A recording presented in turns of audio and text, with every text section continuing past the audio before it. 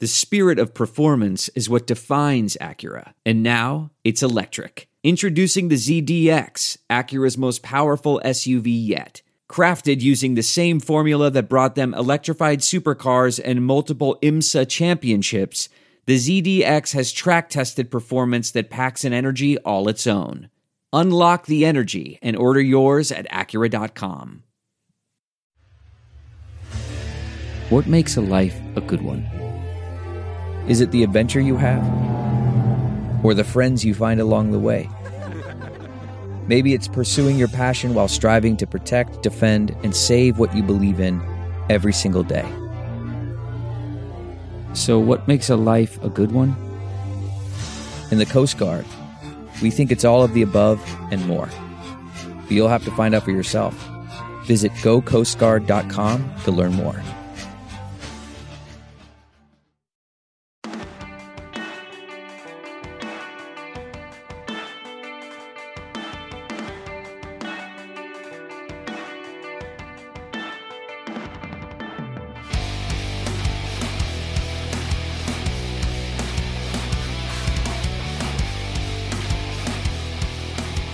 What is up, everybody? Welcome back to another episode of the Bootleg Football Podcast. We are now 4 weeks into the NFL season. Can you believe it?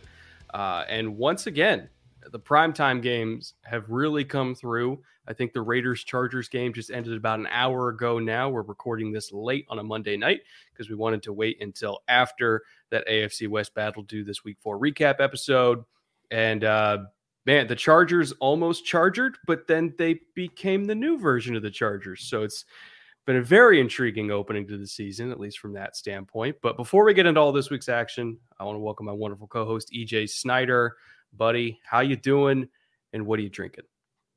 I'm good. It's late, but we had a good slate of games this weekend. We had a great Monday night game. You and I talked about it earlier today. Really, we gotta wait until that game's over. It's gonna be a good game, and I think everybody felt that, and it turned out that way. So that was really impressive. Cool to see the new version of the Chargers. But I'm good. A little on the sleepy side, but that doesn't mean I'm drinking coffee tonight. I am drinking pale ale from Bowie Beers down in Astoria, Oregon. I've had several offerings from them, but not their pale, so I'm excited to try it. And yeah, I'm excited to get into it. We got a lot to talk about. It was an exciting week for us, but what are you drinking? So if you see this dark glass of death right here, see if I can get the camera to focus on it. There we go. This is Balcones Brimstone, which is one of the meanest whiskeys I think you can put in your body. Not necessarily like the highest proof. Well, it's 53%. What am I kidding? It's pretty high proof. But also just it's aggressive. It's supposed to be aggressive. They call it Brimstone for a reason.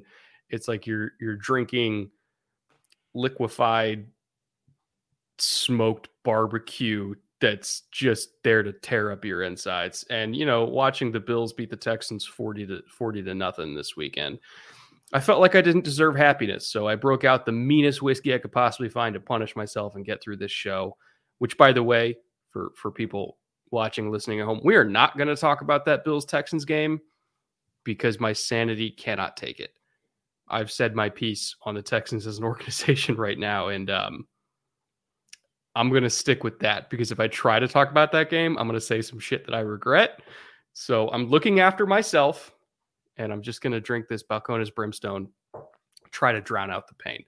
But before we get into these games, I do want to make a quick announcement, little news and notes type thing. Bootleg is now on Patreon. You guys have been asking for it for a long time. You know, they wanted to know how you could support the show beyond just watching and listening and chatting with us. We are now on Patreon. I know it's been a long time coming, but we're really happy you guys stuck it out with us. We cannot thank you all who have already contributed. And for everybody who's about to contribute or contribute in the future, again, you guys are amazing. We could not do this without you. Yeah, it's a big deal for us. Again, we appreciate your patience. We know it took a while. We wanted to do it right. We wanted to set up some good tiers for everybody out there. And one of the coolest things about being a Patreon supporter of Bootleg is that you get a nice chunk of change off Bootleg gear. So you can go to the store and get yourself one of these or Brett's favorite hat. Hoodies are great this time of year. It's starting to get chilly. So even at the $5 a month level, you're going to get $10 off a single purchase. At the Ring of Honor level, which is $20 a month, you're going to get $25 off a single purchase. So that's more than half the hoodie right there. And basically a free shirt. So go check it out. Grab some gear. Even if you're not going to become a Patreon supporter, head over to bootlegfootballpodcast.com. You'll check out all the fine merch there. We have our glasses and mugs. Again, you can look just like Brett. You put on that hoodie, that hat, nobody's going to know it's not him. And especially you pull the hood up, like, walk down the strip in Vegas, people are going to be like getting autographs. It's going to be great. But thanks so much for everybody that has asked about Patreon, put forward an interest in supporting what we do. You can support us from anywhere in the world with just a few clicks and help create more of this content that you all love so much. So can't thank you enough. We're looking forward to it. And we're going to get into our 3 up, 3 down, 3 interesting for the week. Yeah, 3 up, number 1. Again, these are, games that we find enjoyable to watch for one reason or another, our favorite games of the week. This was also on our watch list from last week, and it definitely, I think it paid off, maybe not for Rams fans watching, but I think for me and EJ, it paid off to watch it because it kind of solidified some things in terms of how we look at not just the NFC West, but also the NFC as a whole, and that is Cardinals, Rams. What very high level takeaway before we kind of get into the nitty gritty and what happened in this game and key plays and stuff. What I found interesting is when I watched it back a second time, probably like an hour before I watched the Chargers Raiders game, when I watched back a second time, I realized the Rams weren't that far away from making this a game. There was maybe 3 or 4 plays, a couple key turnovers, not converting on the 4th and goal, a couple inexplicable play calls that I really didn't understand. But again, it was like 3 to 5 plays in this game that made the difference between them getting blown out by like 3 or 4 scores and them potentially being pretty close in this one. I think when they meet again, this is going to be a lot closer of a game and potentially go even the other way. Because again, I did not really see like a talent disparity here. It was just a few key plays that really broke this thing open. Yeah, it was odd knowing how it ended, knowing what the score was. I watched it, strangely enough, almost the exact same time you did, about an hour before the Monday night game. And the thing that surprised me was the Rams opened looking like the Rams. They were ripping off yardage. They were making big holes for their running game. Stafford was dialed in for the first drive or two. And I thought, how in the hell did this happen? Like, how did they end up getting blown out? They looked pretty sharp. Cardinals also looked really sharp, but they continued to make plays. And the Rams hit that period, I would say, really for about mid-second quarter. And it feels to me very much like when Kyler got that long 3rd down conversion, which he had no business getting. Only Kyler Murray gets that conversion. You can watch it back 10 times and think, nope, should have got stopped short of the marker on all 10 of those. But somehow he Kylers it up, and that really took the gas out of the Rams. And after that, they misfired a lot, and the Cardinals just kept on making plays. And they made plays on both sides of the ball. They kept their foot on the gas, and they just made more plays. Like you said, talent on both sides. Cards kept executing. Rams started that way and then fell off. And it was a 3rd and 16 scramble. That's the play you're referencing where, the Rams were about to limit the damage for their offense kind of sputtering a little bit. Cardinals were kind of getting down in the red area. And again, 3rd and 16, they're backed up. They're going to hold them to a field goal. Kyler gets loose. I mean, it's one of those where it's like the rush angles are there, but he's such a unique athlete where even if your rushers have depth and width, he just needs to give you one little shake inside. And if you kind of step in the bucket, he's gone again. And there was I think 54, I think it was, had an angle on him until he didn't. So it's like you're making two guys miss in space and then converting 3rd and 16 with your legs. They cap off that drive with the touchdown. Like that was a really big turning point because it went from probably going to be like a 17-10 lead, and the Rams are still in this thing, to 21-10 lead, like 1 score versus 2 score. It kind of started to unravel from there. And like, believe it or not, the Cardinals, 13 third down attempts, they converted 8 of them, like 61% on 3rd down. That's ridiculous. And it was Kyler with his legs, Kyler with his arm. Somehow AJ Green turned into 2014 AJ Green for a week, and they couldn't handle him. Had a beautiful touchdown when they went out to empty, and he kind of hit the corner to the boundary on attack and slip a release. So he kind of nodded outside and then just cut up field and did AJ Green things. Like, it's not even like he got over the top of the corner. It's just Kyler left the ball perfectly inside of him. And, when AJ's got leverage on you, there's not much you can do. It really started to spiral out of control. And one play that I want to bring up that I think also made a huge difference, that Byron Murphy interception. He's now got 3 picks in 4 games. I want to put in context how crazy this was. If I have time, I'll throw up some all 22 of this play as I'm talking about it. If you're watching the YouTube video or version of this show, you'll see it. This was a quarters beater. Like, they faked a through route that turned into a deep 7 to kind of get the safety to bite down. And then it kind of froze the corner, so he couldn't quite zone off and get to the post. Like, this was a quarters coverage beater, and the Cardinals were in quarters coverage. It's a deep post. He's over the top from outside leverage, like 100% dead to rights. Stafford knew it. He let that ball go, got it all the way down to like the 15-yard line at the numbers. And Byron Murphy somehow just got on his horse and tracked this ball down, made up ground, undercut it for a pick. One of the most incredible interceptions of this entire season, and probably the best play that Byron Murphy's ever played in his life. Like, that was nuts. And all of a sudden, when I first saw that pick, I was like, ooh, that's going to probably flip this game, because if you're taking away the Rams' ability to hit that deep shot on a schemed up deep post, which is what they've been doing all season long, if you take that away, you just cut out the jugular for that entire offense, and they just could not get going without that deep ball. Yeah, and they not only did they do that, but they flipped it around and started gutting the Rams defense on explosive pass plays, which is exactly what that defense is built to stop, right? So you take away the Rams' ability to go deep on their bread and butter, and you start cutting into them deep on pass plays that they're designed to shut down, and you do it with regularity, and that was enough. But Murphy on that pick, not only does he cover a ton of ground from weird leverage, he baited Stafford into throwing it. He knew he was going to be there. He waited. He could have been in front earlier and just shut it down so that Stafford wouldn't trigger it. He hung out on the back shoulder. And then as soon as Stafford let it go, because it had to travel a ways in the air, cut in front, pure hands pick, gorgeous play, really nice mentally and physically. But the Cardinals' difference in this game was not all their household names. I mean, Kyler, yes. But Max Williams had the best game I think I've ever seen him play as a pro.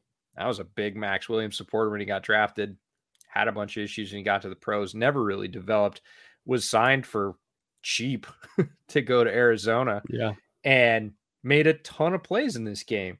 Chase Edmonds, who, if you're a Cardinals fan, you know Chase Edmonds. He's a really talented back. He's the reason they didn't go out and sign a big free agency back, because they said, no, Chase Edmonds is going to support Cliff Kingsbury's running game and passing game the way we want him to.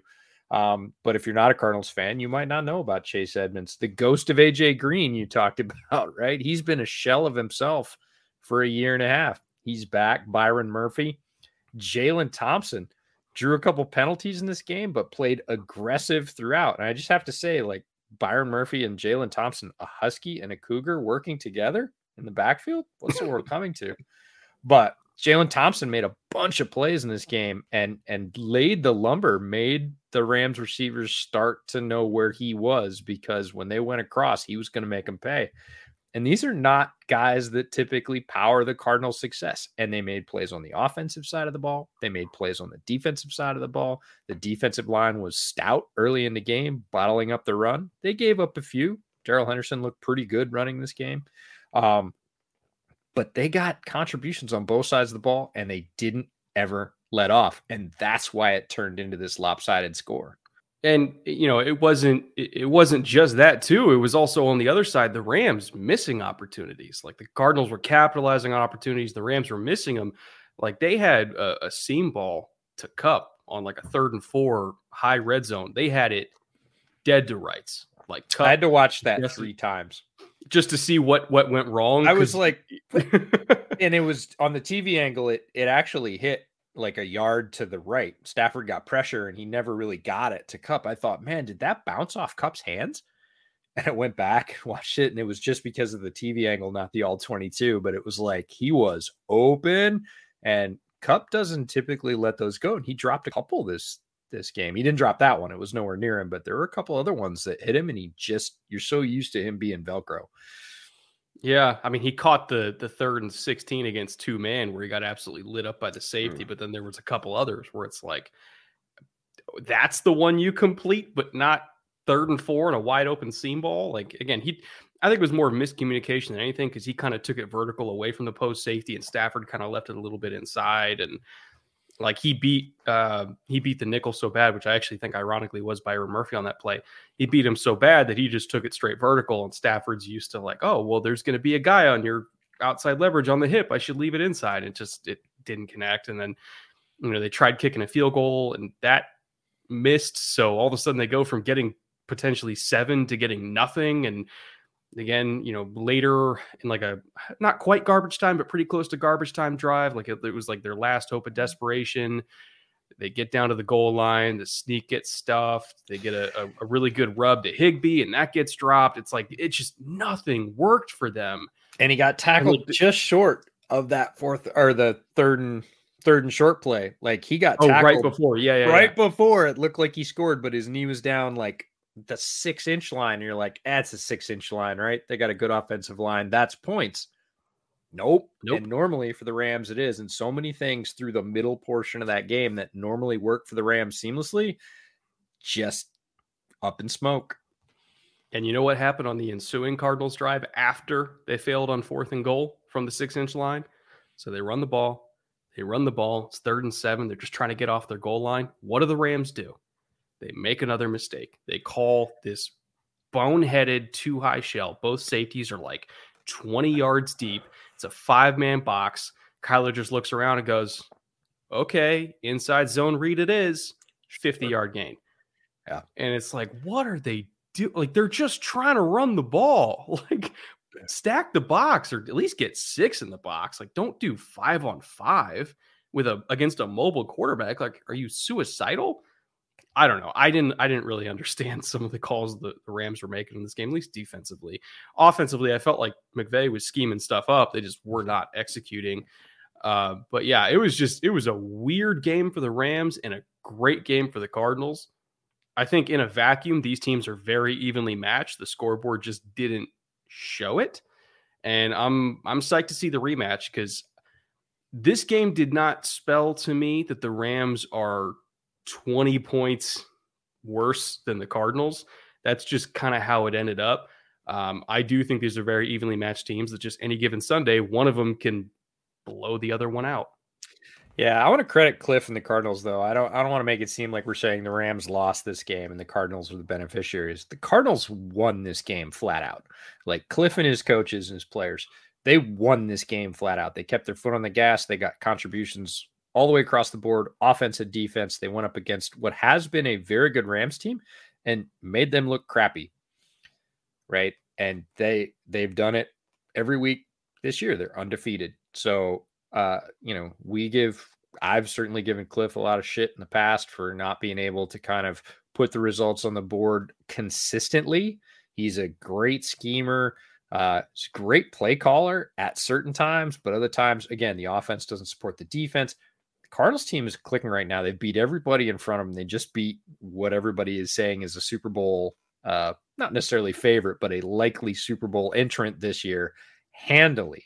So want to give credit to Cliff and the Cardinals for a great first month of the season and for playing as good a football as anybody in the NFL right now. And speaking of the NFC West, why don't we move on to 3-up number 2, which was the other side of the division.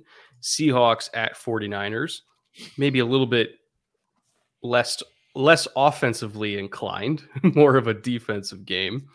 But I think it was partially because both offenses were really struggling in the first half. Like Russ was off. Like there's no bones about it. Russ was off. Like there's no other way for the Seahawks to go like negative yardage through a quarter and a half other than for Russell Wilson to just be having an off day. And then all of a sudden in typical Seahawks fashion, they rally off a bunch of points in a row, but it started off really slow for them. And on the Niners side of the ball, you know, Jimmy G, like first drive, strained his calf, which not that I think that had that big of an impact in the Niners offense, because I think with Jimmy G in general, it's just not a very dynamic offense right now, but that certainly didn't help. And, you know, protection wasn't super great, and fully healthy Jimmy G is not going to be super great under pressure as it is, let alone a hobbled one. You know, the run game was solid, but again, not super dynamic. It just, nothing got going. It was like 7-7, 5 minutes to go in the first half. And it felt like, when you look at like all the statistics for the game, it felt like it should have been like 21-7, but it's just, they could not get going on either side. It was almost frustrating to watch because like there's defensive games and then there's just messy defensive games. This qualified as a messy defensive game. And then all of a sudden, alluded to it before, Russell Wilson happened, and he just made some plays that honestly 5 guys in the world can make, and he's one of them. The touchdown where they sent a receiver in motion. It was on escort motion across. And the Niners, when they saw that, they just sent the nickel because they're like, look, we'll push the linebackers to push coverage that side. Nickel, that's your guy. You just go. And so they sent the nickel. They had 2 guys free on Russ. He just got out of it, spun, turned around, and the guy that was on escort motion just wheeled up, and the linebacker let him go for some reason. He threw a dart to the pylon for a touchdown. Like, that's a play that only he can make. And once that happened, then it was on. Then it became not just a messy, gross, quote unquote, defensive battle, and more of like okay, this is an actually interesting game to me. And from then on, I thought it was highly entertaining. But man, you had to kind of slug through those first quarter and a half for that game before you got to anything good. Yeah, it was the NFL version of running in mud. Like, it just wasn't great, right? And you talk to horse racing aficionados, and like, you have to appreciate mudders, and it's a different day at the track, right? It's not pristine conditions and everything's working as it should. You have 2 very talented teams, and they're just not hitting on all cylinders. It's not that the defenses are great. They're good, but they're kind of cutting out their own opportunities. Like you said, the dynamism's not there. And what we're seeing in the modern NFL is you can have a good, solid run game. It's really not going to get you anywhere. You need some dynamism. You need some bigger plays. You need some broken holes and good reads where you can rip off 15, 18 yards a run. And, you know, that's an explosive run play. If you don't have those, if you're getting lots of 3 and 4 and 5 yard runs, that used to be really good. It doesn't really do anything for you anymore. And defenses don't fear it. They will let you have that all day because it grinds clock. It's not terribly threatening. And then Russ still has magic, right? That's my takeaway from this game, is when he turns it on, there's very little you can do about it. The coverage on that dart to the pylon to Freddie Swain was like, the rush was good. We talk about rushes and coverage being linked, right? The rush was good, and the cover guys are right there. Like, they should have had him for a sack. So there's the good rush, and the coverage was still tight. It's not like they went, they're going to get him, I'll just let this guy go. And then he spins out and throws to a wide open guy. He throws it into like a 3-foot box at the pylon, and he's surrounded by defenders.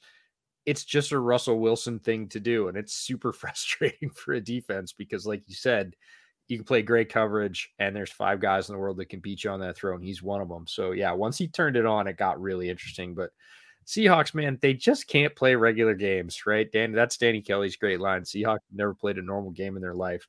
And this was a very Seahawky game, right? Grindy and kind of gross. And then all of a sudden, woo! And they end up, coming away with it. And that just felt like it's such a Seattle game, right? You kind of sitting through the first part going, oh, this is nasty. And then it pops off and you're like, of course it went really weird. That's just what the Seahawks do. And, like you said, dynamism is the goal. It's the difference for an offense. Like Russell Wilson's dynamism with his feet and his arm, like that was the difference for them, is those few plays that he can make. When Trey Lance came in to start the third quarter because Jimmy was hurt, and there's been some talk of, okay, is he going to start next week or not? Jimmy, after the game, said he'll probably be out for a few weeks. Kyle Shanahan today said, he could start. So I'm still not entirely sure what the hell's going on there. But regardless, when Trey Lance came in the game, that dynamism you're talking about with the Seahawks offense, where everything could go wrong until all of a sudden it goes right. We saw a little bit of that with Trey Lance. And I'm not saying it was great all the time. There was a few balls that he threw that were not good at all. Like his first pass, hit George Kittle in the ankles, basically. There's a funny story. Trey Lance, after the game, went up to Kittle and said, hey, next time I throw that kind of ball to you, just kick it back to me. But, for every one of those not great passes, there was something that he did with his legs where he got out of pressure. He made a play that Jimmy is physically incapable of making. There was that 4th and 10 late in the game where, again, he stepped up, sidestepped, and then kind of escaped and converted on 4th and 10. He had a couple touchdown drives. There's a blown coverage with Debo, obviously, where everybody's like, anybody can make that throw. And you're right. But it's the other stuff. It's the plays that not anybody can make that are really convincing me that Trey Lance needs to start. Whether or not Jimmy is quote unquote healthy, Trey Lance needs to start because, again, he can do things that the other quarterbacks on this roster just can't. And, Kyle Shanahan said, oh, well, the offense, like we didn't have a game plan for Trey Lance this week. So make one. I'm so you have a unique athlete. Yeah. It's the same thing with Chicago, where they're like, well, we didn't plan on Justin Fields. Okay. So make a plan, like figure it out. Like you have zone read in the playbook, call it. You have bash in the playbook, call it. It's not like your players don't know how to execute it. You've practiced it before. Like draw it up on the dirt on the sideline if you need to. Like how many times have we seen the Ravens come up with entirely new plays in the middle of the game where they've told a story where it's like, hey, we didn't have this in, but we put it in mid-game because we saw we might, or, the Chiefs do the same thing. It's like, we didn't have this concept in there, went in at halftime because they showed us something. We put it in. Like, can you not adjust at all? You're Kyle Shanahan. Like, put something in that Trey Lance can take advantage of with his feet. I don't know. I just, the whole like, oh, we didn't create a game plan for him. It just bothered me because it's like, well, it's your job to make a game plan for him. This is all eerily similar to the exact same conversation that's happening in the middle of the country in Chicago, right? Because Jimmy G and Andy Dalton aren't really two different guys. They play a little bit differently, but their similarities are the same, and they provide you a stable level of offense. And in Shanahan's offense, which, to a point is Nagy's offense, at least when it's run well. Like you're going for the short throw, you're looking for yak, you're trying to create the sort of modern version of the West Coast. And, Jimmy G can do that and Andy Dalton can do that. What they can't do is what we saw, what you called out the traded, or what we saw Justin Fields do early in the first quarter to Mooney, which is stand on his old goal line, be protected and go, oh, I got this, and throw a 50-yard missile to Mooney online, in stride, away from the safety, and, every DC in the league is going to look at that throw and go, uh-oh, oh, crap, we can't play the same way. Like, they're not going to play. They're not going to call one defensive coverage for that or against that when Dalton's in the game. If Dalton hits one of those all season, he'll be lucky. Basically no explosive plays in all the plays he's played for Chicago. Trey Lance had explosive plays when he came in for San Francisco. Justin Fields' explosive play rate was like 20%. Yeah. Like 4. And it's off yak. by the way. This is the way the game is played now. You cannot expect offenses to sustain typically 10, 11, 12, 13 play drives. Those 4 and 5 yard runs I was talking about, moving the chain 6 and 7 and 8 times when you go down the field. You're talking about an 8 or 9 play drive, and one of those plays is 35 yards, 40 yards, 52 yards, 55 yards. And then you're going to make the rest of the plays because you're not going to be out there long enough to make a mistake. You can hold it together for 8 or 9 plays, but if the defense holds you out there for 11 or 13 or 14 plays and you're picking up 3 or 4 or 5 at a crack, you're going to get a penalty. You're going to get a sack. You're going to get set back. You're not going to get any points. The numbers say if you do not have explosive plays, you are not going to get as many points. And if you don't have an explosive play in a drive, you're not likely to get any points. So having guys like Trey Lance and Justin Fields on the field is what you need to do. Are you going to have to deal with the rookie mistakes? Absolutely. We saw Justin make them. We saw Trey Lance make them, hitting people in the ankles. They're going to make the wrong decisions. Occasionally, they're going to make turnovers. They're going to learn from that. And when they're out there, they're going to make those plays that Jimmy and Andy can't make. And it is incredibly frustrating for me to have both of these coaches say, if they're healthy, we're going with Jimmy and Andy. Right. And it's like, do you not understand? And I know Kyle Shanahan understands. I'm not sure Nagy understands because he sort of is so stubborn against it, saying this element that will propel our offense to points, I'm going to keep it on the bench. And you're like, why? You don't, like you said, you don't have it in any of your other quarterbacks. It's not like, oh, well, Andy's going to be out there and he's going to rip off a couple of 25-yard runs as well. So we're kind of getting the same thing. You're not. And it frustrates me to no end to take that dynamism and put it on the bench because of, again, we didn't make a game plan. He's not ready. We know he's not ready. We know they're not ready. They're rookies. But you saw what Bill Lazor did for Justin as opposed to what Nagy didn't the week before. And that's a pretty effective game plan. Yeah, it's the Lions and it's going to look better because of that. But you saw the dynamism, the balance. And I want Kyle to do the same thing for Trey, just like you do, because I think it's going to. That's the whole reason they went and got him, is because he's not their offense. And if you bench him, you're not getting it. It's not to compare the entire rookie class all at once, but look at Zach Wilson. Yeah, he throws picks. He throws a lot of picks. But against the Titans specifically, there was a few throws in that game where, they were jaw-dropping. He's on the move. He's flicking his wrist. He's throwing it 55 yards down the field. They were insane. Like, Zach Wilson made some utterly insane throws this week. But you can't make those throws from the bench. And I know that he makes mistakes. He's thrown some god-awful picks. He came into the week tied for the lead in picks thrown. I think he might still have it because he threw another one. Although, to be fair, the one this week, it was Corey Davis, fell down. It wasn't really his fault. But again, it'll show up in the stat sheet at the end of the year. Bad stuff tends to happen to Zach Wilson. But every once in a while, he rips off one of these throws that you're just like, that's why he went number 2. Yeah, that's what I want from San Francisco. They upgraded to BYU Zach Wilson this week. The go deep one, the schoolyard go deep one, was every 7th grade Nerf football quarterback dream, right? He goes out, he sees his guy, and he's like, I'll get it. And then he steps up into pressure, and he doesn't throw that ball with great mechanics. Like, he's kind of upright, a little bit straight, and he goes, huh. And it goes 50 yards on a line to Corey. It's like, that's, again, we talk about Russell Wilson being one of 5 guys. Like, that particular throw, there's 6 or 7 guys in the league that can make that throw from that platform.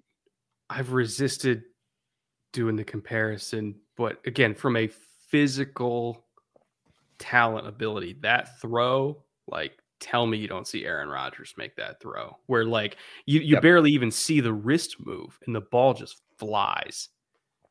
It didn't look like, if you look at just the mechanics on that throw, which is where the camera's panned on the TV angle, you think why did he wave him deep? That ball's going to die at the 20, right? You can't go like this and get it 50 and it just yards. kept going. And And it's a fairly flat ball. It is not a moonshot, and it just powers. That's the thing about Zach when he gets outside the pocket, that BYU version we saw on tape. He gets outside the pocket, he sees somebody go deep, throws from some god-awful angle, crosses body on the run. This was kind of a straight up, flick with, again, not great base, moving into pressure. Just a strange throw, but the ball just moves. When people talk about having a live arm or arm talent, like that's what they're talking about, is somebody that can make a throw like that from a not great platform. The ball just keeps going. And you're like, it shouldn't, but it does. And Trey Lance has that kind of arm too, which is why I want him on the field. Like, come on, Kyle. Like, if not now, when? Like, Jimmy G's quote unquote hurt. The offense wasn't working with him on the field. The only reason why you were even in the game against Green Bay is because you brought in Trey Lance on the goal line and he got your first points that started to get you back into the game. You only played him like 5 snaps the entire season leading up to this game, and then he got thrown in the middle of it with no practice reps, apparently no consideration for even how to use him because you said the game plan wasn't for him. And he still was able to kind of put some points on the board for you, keep it close. Like, if you're not going to start him now, you're just never going to start him, at least not this year. And I'm so frustrated because he needs to be on the field. Yeah, I think the benefits outweigh the downside, and obviously Kyle doesn't think that, at least by what he's saying. We'll see what he does in action, and the same with Nagy. Nagy's saying, "Oh, Dalton's the starter if he's healthy." Yeah, let's listen to Nagy a little bit less and see what he does a little bit more. You hope that Trey comes out and puts up some good results. I think Trey's kind of right on that fence where he could go out and have some truly abysmal games because his mistakes are really rough. They're different than Zach Wilson's mistake, but they come in bunches like that, and he just doesn't look great. His highs are super high and his lows are really low. He could string together a couple of games that just really aren't great, where it makes it very difficult to go, okay, this is better than a midline consistency Jimmy G with less variance. But the Chicago one, it's like, if Justin has another game where he plays even half as well as he did against Detroit with a game plan that favors him, it's going to make it impossible. It's going to be the Justin Herbert thing from last year, where Justin Herbert, it didn't matter how good Tyrod Taylor was going to be. By the time Tyrod Taylor was healthy last year, you couldn't pull Justin. There was no discussion. It was like, look, man, we're really sorry about the lung thing. It's terribly bad luck, but look at what's happening. Like, nobody made that argument. And I think Justin Fields could probably press it to that point where it's just, there's no more argument. I'm not sure Trey can yet. I still would put him on the field. I still want those development reps. That's how he's going to learn. You are going to get the high plays, but you're also, I think, going to get a higher variance just because he had so much less starting experience than a guy like Justin in college. He just doesn't have so many reps under his belt. He has one full season in college. But man, it's still tantalizing. And we're not even talking about his running. I mean, he's a big dude. Like, he is a big dude when he takes off. He is a force as a runner. Zach Wilson can escape, but I would not call him a forceful runner. No, I'm not running QB power with Zach Wilson, but I'm definitely running it with Trey Lance. Yeah, a couple of times a game because the results are going to be really good. He's a very talented runner. So he does have, again, if you build that game plan, just like they built the game plan for Justin, that was very different than the week before. You build a very different game plan for him. I think you can limit some of that variance, and I hope that he just sort of nails it shut, just like you do. And they just can't take him off the field after 3 or 4 starts. That would be ideal. I don't think I'd lay folding money on that at this point, just because of the wishy-washy between. But man, do I want to see it, just like you do. This week's episode is sponsored by Purple Mattress. Purple Mattress has been the most innovative sleep system on the market for over 15 years now, and it's all because of their own unique patented technology, the Purple Grid. The Purple Grid has over 1,800 open air channels to help keep you cool and comfortable as we kind of wind down with these hot summer nights and transition into fall. And also, unlike memory foam that remembers everything, the grid bounces back as you move and shift so that you never get that sort of I'm stuck kind of feeling like you do with memory foam. It's also highly flexible to relieve pressure on your body no matter your size and no matter how you prefer to sleep. It's a really awesome, innovative design, and once you try it out and you kind of see how it works for yourself, you'll really understand why so many people love it. So if you want to try it out for yourself, go to purple.com/bootleg10 and use promo code bootleg10, and for a limited time with that code, you'll get 10% off of any Purple mattress order of $200 or more. Again, that is purple.com/bootleg10, promo code bootleg10 for 10% off of any order of $200 or more. Terms and conditions, of course, apply. All right, game number 3 here in our 3-up segment. We specifically waited until after the Monday night game was over to record this week because we kind of figured that we thought this game would probably end up there, and that was Raiders versus Chargers. I won't say Raiders at Chargers because if we're being honest, it's more of a home game for the Raiders than for the Chargers. The Raider Nation's very strong down here in Los Angeles, or rather in the Southern California area. So that was Justin Herbert's first real taste of what a quote unquote home game against the Silver and Black actually looks like. But very entertaining game. I don't really think the final score maybe illustrates how close it was, particularly in the second half there. Like the Raiders came storming back after going down 21-0. They made it 21-14. They had 14 unanswered points. And it really came down to like one drive where the Raiders stalled out that kind of put the nail in the coffin. Then the Chargers turned on the run game in the end, and Eckler finished it off. But it was it's kind of weird to say a 28-14 game was back and forth, but it really was back and forth. I thought it was an excellent illustration of two very good teams in the AFC West that are not going to be pushovers, and I think are every bit the challenger to the Chiefs that we hoped they were going to be preseason. You could throw the Broncos in there too. I mean, they're 3-1 as well. All 4 of these AFC West teams have not disappointed at all. And this was just a tremendous battle. Yeah, when the Chargers went up, when they got that extra score before the half, it really felt like, okay, this is going to be their game. But the Raiders have been that second half team this year. They have made their living in the second half, and they didn't disappoint. They did it again. They fired it up, like you said, 14 unanswered. They got a couple of stuffs. They sort of blunted what had been that very potent Chargers offense. And, you know, their fans, I was going to say the home fans, felt like the home fans.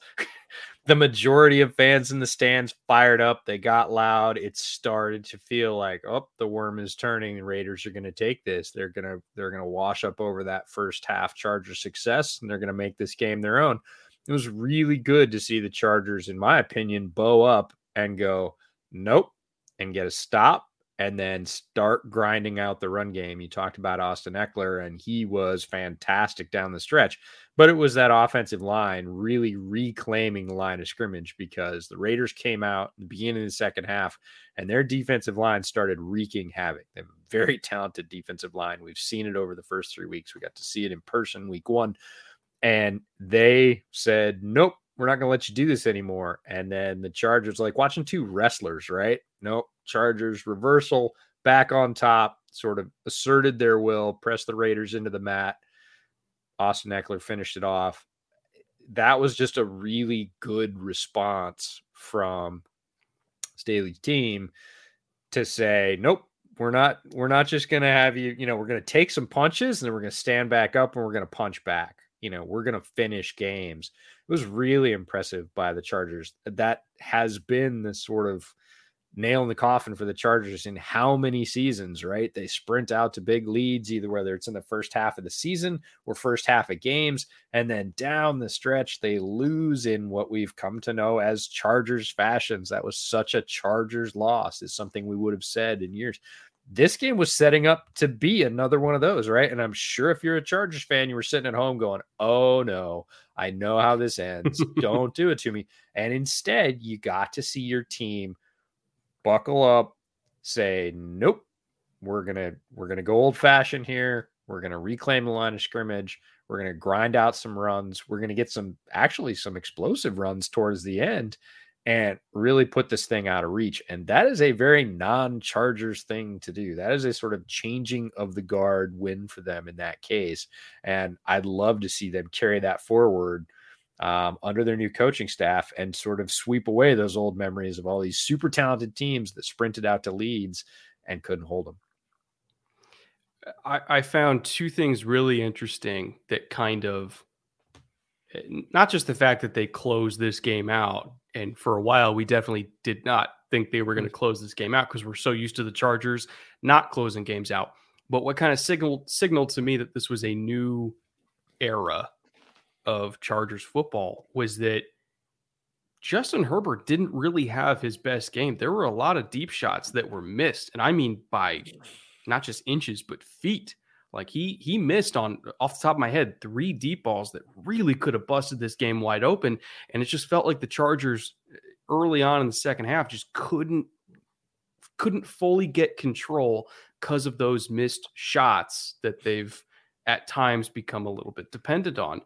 And we've talked about how explosive offenses tend to be more productive overall. Well, yeah, they're so used to getting those 50-yard shots, and they get into hurry up, and then Eckler starts pounding, and that's how they score, is they get the chunks and then they finish it.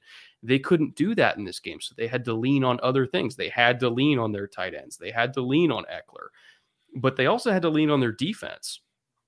And there was a couple plays. One was a loss on a rep. It was Hunter Renfrow down in the red zone, one-on-one, and he kind of ran that quadruple move route that he's come to be known for, where it's like, it's a stop, and then he's like faking a return outside, then he pivot. I don't even know what they call it. They were saying it's a China route in the broadcast. It's not a China route. Like, China route's different than that. Like, it might start out that way, but there's still 2 moves on top of that sends it back. It's like the China special. Yeah, it's a really hokey route that's they've run a lot down in the red zone, and Renfrow has a few different versions of it, and they've got a few touchdowns on it so far. Cooper Kupp got a touchdown on it last week as well against the Bucs, and so they hit that again for the score to try to get things rolling, made it 21-7. And so then we get into a crucial third down late in the game. This was after they hit a bomb to Ruggs against Quarters, where Ruggs just crossed Derwin James' face, and once he crosses your face, it's over, because he runs 4-2-1 or whatever it is. So they get down there. It's third down. They really need this drive to keep going, to have a shot to stay in this game, because they're trying to even up the score and time's running out. And what do? They bracket Renfrow. They play 1 double jersey number, God's favorite coverage, where it's cover 1, and you pick their biggest threat and you bracket him inside and out and say, you're not going to beat us. We'll take our chances with everybody else. It's 3rd and Renfrow. They bracket Hunter. They play 1 double. They're leaving Darren Waller on an island. They're leaving Ruggs on an island. They're leaving everybody on an island except for Hunter Renfrow. Derek Carr is looking at Hunter. Hunter's bracketed. He kind of pulls up and goes, whoa, didn't expect that. Hunter's running an option route. I need him to be open. He's not open. Oh, crap. All of a sudden, pocket closes in, takes a sack, punt, drive over. And from there, the Chargers finish it off. Like that adjustment where they realized that whenever a play needs to be made, they're going to go to Hunter Renfrow, and they bracketed him instead of all the other weapons on the team, that won them the game. And that tells me this is a new Chargers team. They identify things that are hurting them, and they fix them in the middle of a game so that they can win. Yeah, Staley's adjustment, I tweeted it out when he did it, that I just called it a double mug, because, yeah, they lined him up inside and out, and we're like, nope. And I was surprised how surprised Carr was at that. Everybody's talking about Derek Carr's maturation through the early season, his quick decision-making. Like, he saw the double coverage. You could see it from the sky cam angle. He saw the double coverage, and he like literally pulled the ball up to the middle of his chest and was like, oh, like that was his response to him being covered. Not, okay, I'm on to my next read, right? He just went, and he just stood there for about half a second, and then he got sacked. He fully expected that to be there, and Staley and staff said, nope, we're not giving you that. Like you said, take anything else on the table. And he didn't even look at anything else on the table because he was so shocked that option wasn't there. You know, if it was me drawing it up, I I think I'd still run that route more for eye candy than anything else. You want to double it up? I'll go one-on-one to Waller. I'll run a middle fade or post to Waller. Like, I'll take my chances with Darren Waller because he's probably going to win on one-on-one coverage. But I was a little bit surprised by that, and it's great to see Staley going, nah, we're not going to give you the easy ones, right? You may get us on a couple of them, but it's not going to be, we're going to be in the second game of the series in the season, and you're going to be running the same stuff from the first quarter of the first game, and you're still getting it. Like, nope. Sorry, do not pass go, do not collect $200. And that's going to make this a very different Chargers team. Also want to call out Jerry Tillery, a guy that had been sort of just AWOL on the Chargers stat sheet for a long time, been getting pushed around and not having great games. He had a couple of big plays this game. He was active throughout the whole game. And the Chargers defense as a whole, they gave the Raiders protection fits. Like, early in the game, they had the Raiders protection solved. They knew where to bring pressure to get guys to guess wrong, and they were getting free rushers. And that's, again, when you see a defensive coordinator who can do that, who can create free rush pressure, even if they're not getting the sacks, if they're getting good pressures, it counts as much or more. And they were getting good pressure early on, which is part of the reason the Raiders couldn't score in the first half, is because they had their protection solved. The Raiders bucked up a little bit again, really in that third quarter, and started to get some of that dialed up. But again, the Chargers didn't stop iterating. They kept changed the back end coverage, ended up getting a crucial stop, and then grinding it out for the win. And that is not chargering. Chargering was a verb for a long time, and chargering is going to mean something very different if they keep playing like this. We can't talk about this game, by the way, if I don't also give props to Hunter Renfrow for making one of the best plays you're going to see any phase, any position of the entire season. Yeah. I'll set the stage for you. Raiders defense bows up. They force a punt. Somehow the Raiders only end up with 10 guys on the field on a punt return. And the Chargers have an automatic check where if one of the gunners isn't covered, they just kind of look at each other and say, hey, buddy, throw it to me. And the punter has full authority to just take the ball, throw it to the uncovered gunner. Hunter Renfrow is out there as a returner, and he's doing his count and everything like that. And he's like 7, 8, 9, 10. Wait a minute. 7, 8, 9, 10 open.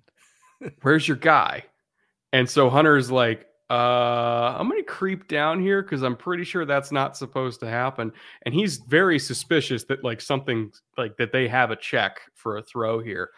And he kind of is like floating in between. And as soon as the punter like just raises the ball, he's like, I'm driving. And he looks like a DB, like doing a T-step and driving on this thing and breaking up the throw just short of the sticks. Like even if it was caught, it would have been short of the sticks. And he makes a beautiful form tackle. Like if you would swear that he plays safety. That's how beautiful this tackle in PBU was. And it was just such a heads up play for him to look at this guy and realize, wait a minute, we're messed up here. We don't have a dude over there.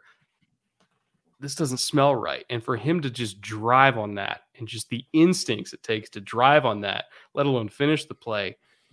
Shout out to Hunter Renfrow. I mean, that, like, I know they lost, but if they won that game, that would have been one of the plays that you would highlight to say that's why they won. Feels like he was like rooming with Tanner Muse or something, right? A couple of Clemson guys hanging out and like, hey, Tanner, how would you play that? And Tanner was like, oh, you do this. And I know Tanner's not a Raider anymore. I get that. But like, it looked like he'd been hanging out in the defensive backs meeting room, because that was the kind of, click and close trigger and shot that he laid on. It was just short of the sticks. Dislodges the ball. Like, there was a lot of people popping up on Twitter saying he tackles better than, half the safeties in the NFL. And they're not wrong. I kind of want to replay that hit for Eddie Jackson, who said, oh man, everybody can tackle, but turnovers is what you want. I'm like, hey, Eddie, he tackled and he got the turnover. Yeah, that counts. Yeah, do that. So, no, it was a super impressive play, made all the more impressive by the situation, the heads up nature of it, the sort of instant trigger, the tackle, the combination. It's just a fantastic play. One of the top plays in the NFL this year, just because of everything all put together. tremendous stuff. So lots of fun there. So overall, great showing by the Chargers, admirable showing by the Raiders, even though they lost by 2 possessions. I am eagerly awaiting the rematch because, not gonna lie, I feel like it could very easily go the other way. Just like our first game in 3-up, I think that this absolutely could go the other way next time they play in Vegas. Let's get to 3 down now. These are 3 teams, players, coaches, what have you, that did not have a great week 4. And I feel like, yes, the Dolphins are in a worse spot than before because of the Tua injury, but I also acknowledge that I vastly underestimated how terrible their offensive line was going to be. And as much as I love their defense, as much as I love Flores, as much as I think Tua, when he gets back, can be a very effective quarterback for them, like the injuries and the offensive line futility, like I just don't see the Dolphins crawling out of this hole. Like I don't expect them to start off any better than 1-4. And once you're 1-4 in that division behind Buffalo, the Patriots are looking good. Like even the Jets have shown some flashes of getting better. Like I don't know, man. I don't think they can get out of this hole. And I kind of almost feel like their season's dead on arrival, which is tragic to me because they're such a talented team, but I just don't see it. Yeah, this is a talented team. It's a talented organization. We both like Flores. Chris Gers put together a very good roster. There's, this was their year. Like the last couple of years have been building towards this year. You got your quarterback in place. You got your high pick that you can spend on a playmaker. You go get Waddle. Like you've got a bunch of pieces on defense. We saw that defense get creative and come in waves last year and play people really tough. The offense wasn't quite up to snuff. It felt like they were a couple of moves away. So that puts them squarely at this season. And they come out of the gate 1-3. Tua's hurt. The offensive line's playing terrible. This is a very talented team with not very many answers. Buffalo is set to liquefy right now. They're just mashing people off the field. The Patriots are playing tough and are going to be a tough out. That's always the case with Belichick. And he, again, got to reload, spent $1 billion in free agency. And, that team is coming together. Is it a guaranteed win? No, but is it, I would say just over 500 team at least. Yeah. And that puts them kind of right above the Dolphins. Means you're the 3rd team in your division if you think you could beat the Jets, which isn't, like you said, a guaranteed thing. I think probably they would on a neutral field today, but I'm not sure and I wouldn't bet on it. So that puts you in a hole to start. If you're 1-3, like you said, if you go to 1-4 and you're the 3rd team in your division and winning your division is the sort of easiest key to get out, I don't see him doing it this year. It would take, I'm not going to say a miracle because it's just short of that, but they would have to have a ridiculously serious turnaround and they would definitely have to get more production out of that offensive line. And I just don't feel confident about that. The deck feels very stacked against Miami, and that's not at all the way we felt a month ago. And that is, you use the word tragic. It's really unfortunate. There were a lot of expectations, and expectations are heavy to carry in the NFL. It's not easy to win on any Sunday. And the Dolphins have sort of dug their own pit here, and they're going to have to work really hard and get a little bit lucky if they're going to get out of it this season. To put in context, statistically, how bad their offensive line has been, by the way, I mean, it would be hard for any quarterback to succeed, let alone a backup like Jacoby Brissett.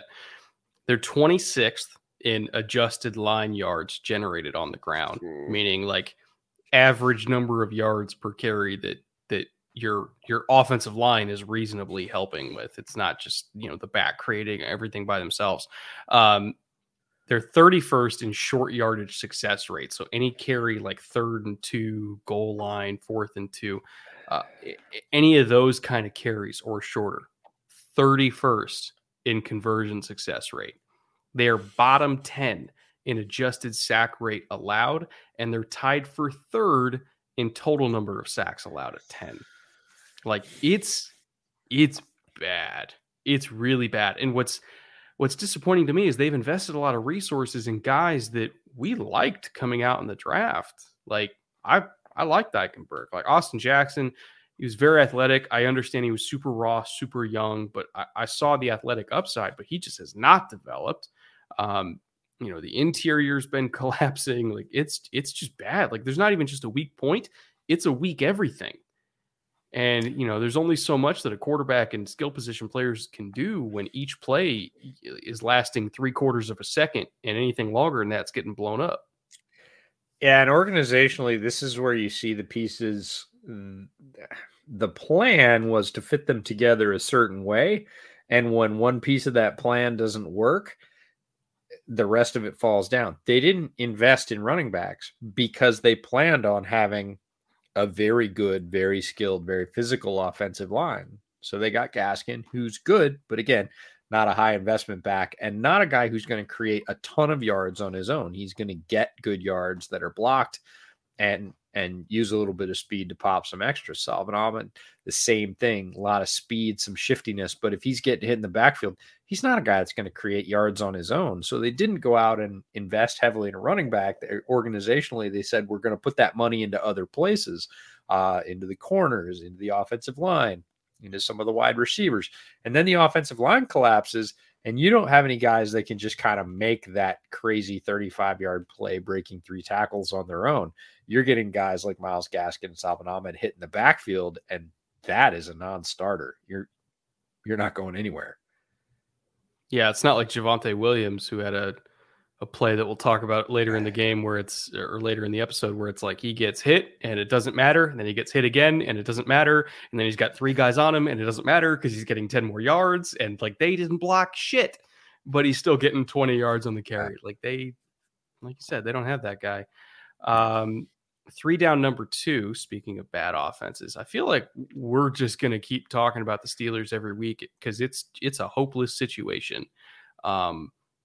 Again, I very easily could have highlighted the Texans here, but I wanted to highlight the Steelers instead because it's not the same as the Texans where like the entire organization is a tire fire.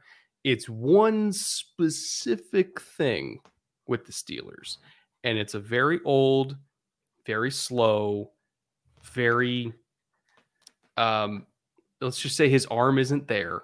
Yeah. Type quarterback, and it's holding them back. And I don't want people to blame the offensive line because they say, oh, we can't run the ball and we can't pass protect. You can't run the ball because you're getting 8 in the box every single play. They're doing 1 man, 1 gap every single time. They are flying upfield because they know your only shot is running the ball with Najee Harris.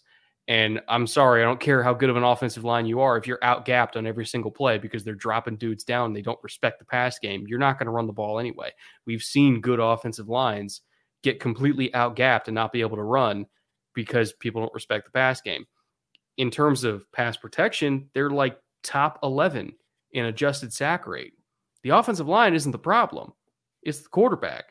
And, when I look at Big Ben, like 23rd among starting quarterbacks in deep ball attempt rate. And his success rate on those deep balls is very low. Like, yeah, he hit one to Deontay Johnson this week, but like that's the fact that we look at that and we say, oh my God, it does exist is a pretty good indicator of where their deep passing game is right now. So they've got nothing. They have no explosive potential. They can't run the ball because nobody respects the pass game at all. Like the whole modern, involve the quarterback in the run game type stuff that so many offenses are leaning on, that's out the window. You can't do that with Big Ben. So it's like, what do you do offensively in this situation? And to me, it's get a new quarterback. Like, I know it's tough to put Ben out to pasture right now, but you got to do it. Like, season's on the line here. You cannot keep dropping games for the sake of Ben's legacy, because right now, Ben's legacy it's worthless. It's not going to win you games. Yeah, it's certainly not going to. In the meritocracy of the NFL, Big Ben's currency isn't worth anything. And the reason I put them on the 3 down list this week is because they made this bet in the middle of last year. They saw the end of last year. They saw Ben start to fade heavily down the stretch, as many veteran quarterbacks do in the later part of the season. Their arm falls off. They're not able to push the ball down the field. And they had a very good multi-game preview of what this was going to look like. And instead of saying, whoop, it's time, right? We have a lot of loyalty to Ben. Ben's been amazing for this organization. We're gonna sunset him in a very honorable way. They went, nope, we're going to push all these chips into the middle of the table and think we can just run it back, right? That was their strategy. They didn't draft anybody. They didn't get anybody in free agency, and I don't want to hear about Haskins. Like, no, they have no viable option. They have no succession plan. They doubled down on Ben after what they saw last year. They made this bet last year, not this year. They made this bet last year for this year, and they, quite frankly, deserve it at this point. This is not a surprise. This is not like, oh, he got in a motorcycle accident over the summer and now he's hurt. Like, they saw the preview late last year of what this was going to look like. And it happened faster than they thought it might. I would hope, because if they were planning on this, they're just negligent, even more so. But they didn't even hedge their bet, right? They didn't take a little bit of those chips and pull them back and say, well, we're going to draft a guy in the third round, or we're going to go get a free agent. We're going to get in on somebody like Andy Dalton, somebody that, Fitzpatrick, somebody like that, that's going to be able to carry the load if Ben gets hurt, goes down, can't throw, right? That's going to give us a viable option. Because again, they're full of skill position players. Their offensive line is talented. And again, given a threat of a pass, again, those meshing of the phases, right? Give Najee some breathing room if you're going to spend a first round pick on him. And again, you take that linchpin and it just snaps within the first, week of the season. He looked terrible in week one. And it's like, oh, I'm sure there were some people looking at that film that were like, oh man, we put all those chips out there. We're not getting any of them back. Like, this is over. And we don't have anything over here. There is no what's behind door number 2. What's behind door number 2 is the poo-poo platter of the week. You don't have a succession plan at quarterback, and it's going to sink a very talented team. And there's nowhere to turn mid-season unless they do something very un-Steelers-like and go all in at the trade deadline for somebody average. And that is so anti-Steelers, Mike Tomlin. Like, I would be but they have to. People are floating a theory. People are floating a theory. Oh, yeah. For the trade deadline. Deshaun Watson. I don't think the Steelers. I'm not saying it's a good idea. I'm just saying people are. Oh, sure. Desperation out there makes some very interesting things happen. I could see them going for mid-level starter backup. I can't see them selling out for Deshaun Watson, given the situation and the Steelers' legacy as kind of an NFL cornerstone franchise. I just don't see them doing that. Like, that seems like a massive short sell, right? You're gonna pour assets to the Texans and you take on a huge liability. That is, boom or bust, huge boom, huge bust potential. I just don't see them doing it. The pick protections would have to be enormous. Yeah, and I don't think the Texans have already kind of reached a level of irrationality, at least in the press, about what they're asking for Watson, that they're not gonna say give me less because you're Pittsburgh. Like, they're gonna be give me more because it's Deshaun Watson. Well, and Pittsburgh is gonna have to say, like, we'll give you all this, but if, not to be too much of a downer, but it's like, if there's an indictment, you get nothing. But Texans would never do it. I know they have not approached reality in their demands at all. So I just don't see that as an option. And that leaves you with going after somebody that's got, the one that I heard last week, I don't know, maybe even we floated it, I lose track, was Jimmy G. I think you said it last week. It was like, I did. Like Jimmy G. But now Jimmy's hurt, so it's like, well, yeah, but he's not like ACL blown hurt. He's got a calf strain that's going to keep him out 3 weeks, which strangely enough takes him right about to the trade deadline. So maybe you can buy a little bit low on Jimmy G. Maybe Trey lights it up and they're not so sad to get the locker room unified going in that direction under the rookie, maybe you get at least a fair value and you don't get soaked because you're so needy and everybody knows it. Like every general manager in the NFL knows right now that Pittsburgh is sunk until they get something behind center, and they don't have anything. They don't have any answers there. They're going to struggle and probably come in last in their division if they don't change that. Everybody knows that. Pittsburgh knows that. It's no secret, right? So if you can break even or pay a small premium for a guy like Jimmy G, that again would probably unlock that offense, that seems like the answer. Short of that, what are you gonna do? They don't have anything, and it's not like functional starting quarterbacks are just growing on trees and they can just go out and scrape a couple up in a tryout. It's not going to happen. You can draft Malik Willis. Yeah, but that's just cashing the season, and at that point, obviously, you don't trade any assets. I don't think they're going to have a choice. I think if Ben's the start of the entire year, they're going to have the pick to get Malik Willis. I agree, but that's a tough sell on game. Like we just finished game 4, and it's a 17-game season now. You're going to say, okay, we're for the next 13 games /14 weeks, you're going to have to be hopeless. Bear with us. It would be a very new position for Steelers fans to be in, to be rooting for an objectively bad team. Like they've rooted for okay teams. Like I've seen them live. A couple years ago, I went out to the Steelers, to Pittsburgh, to Heinz Field to see them take on the Rams, and their offense was hopeless, but their defense and their special teams were so damn good that they were still an average football team. Like I've seen quote unquote bad Steeler teams before by their standards, but this could be worse. And Steelers fans have not had to deal with that ever in the Mike Tomlin era, an objectively bad football team. So we'll see. We'll see if they make a trade. Again, I'm not saying it's a good idea to trade for Deshaun Watson. No. Lord knows. Again, I, as a Texans fan, am actively saying that's probably a bad idea for a lot of reasons. But I wouldn't be surprised. I wouldn't be surprised at all. But on a slightly more positive note, which is saying a lot, 3 down, number 3, furious Fangio.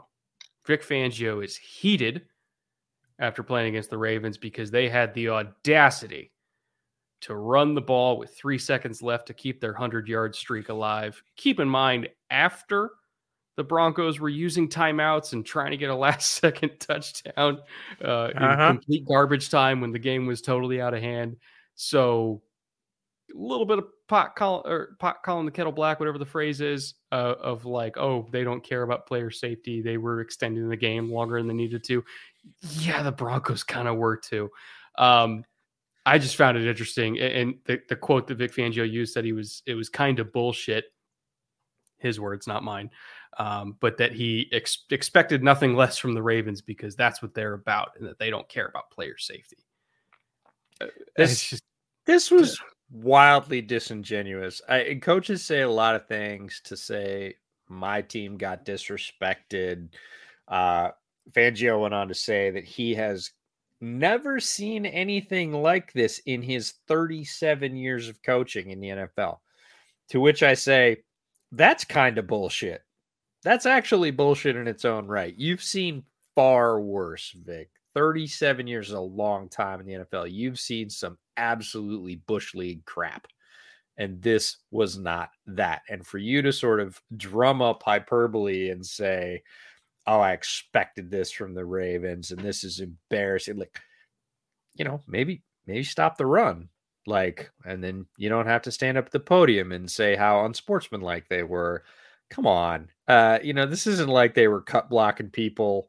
It was pretty much the least impactful run. Like, this is a standing 2-hand touch block, and Lamar pulls up after 4 yards and kind of goes out of bounds. Like, this was not like, hey, let's go batter some heads and break people and anti-player safety. And for you to kind of try and gin that up into some storm is you being a little bit embarrassed that your defense got gashed for 100 yards and not much else. Like, to stand up there and say this is the worst thing or that the Ravens are Bush League for pulling it off. I think most folks that cover the NFL, including Greasy on Monday Night Football, was like, I don't hold anything against the Ravens at all. Like, this is totally fine. This is not a problem. I think is the prevailing wisdom. And this is just a little bit of Vic sort of blowing smoke because he's frankly a little pissed off that his guys got rolled on the ground. That's that. People were saying that they were comparing it to those Greg Schiano teams where they would like attack the kneel down, and it's like it's not the same thing. That's a kneel down with, and that was psychotic. That was crazy.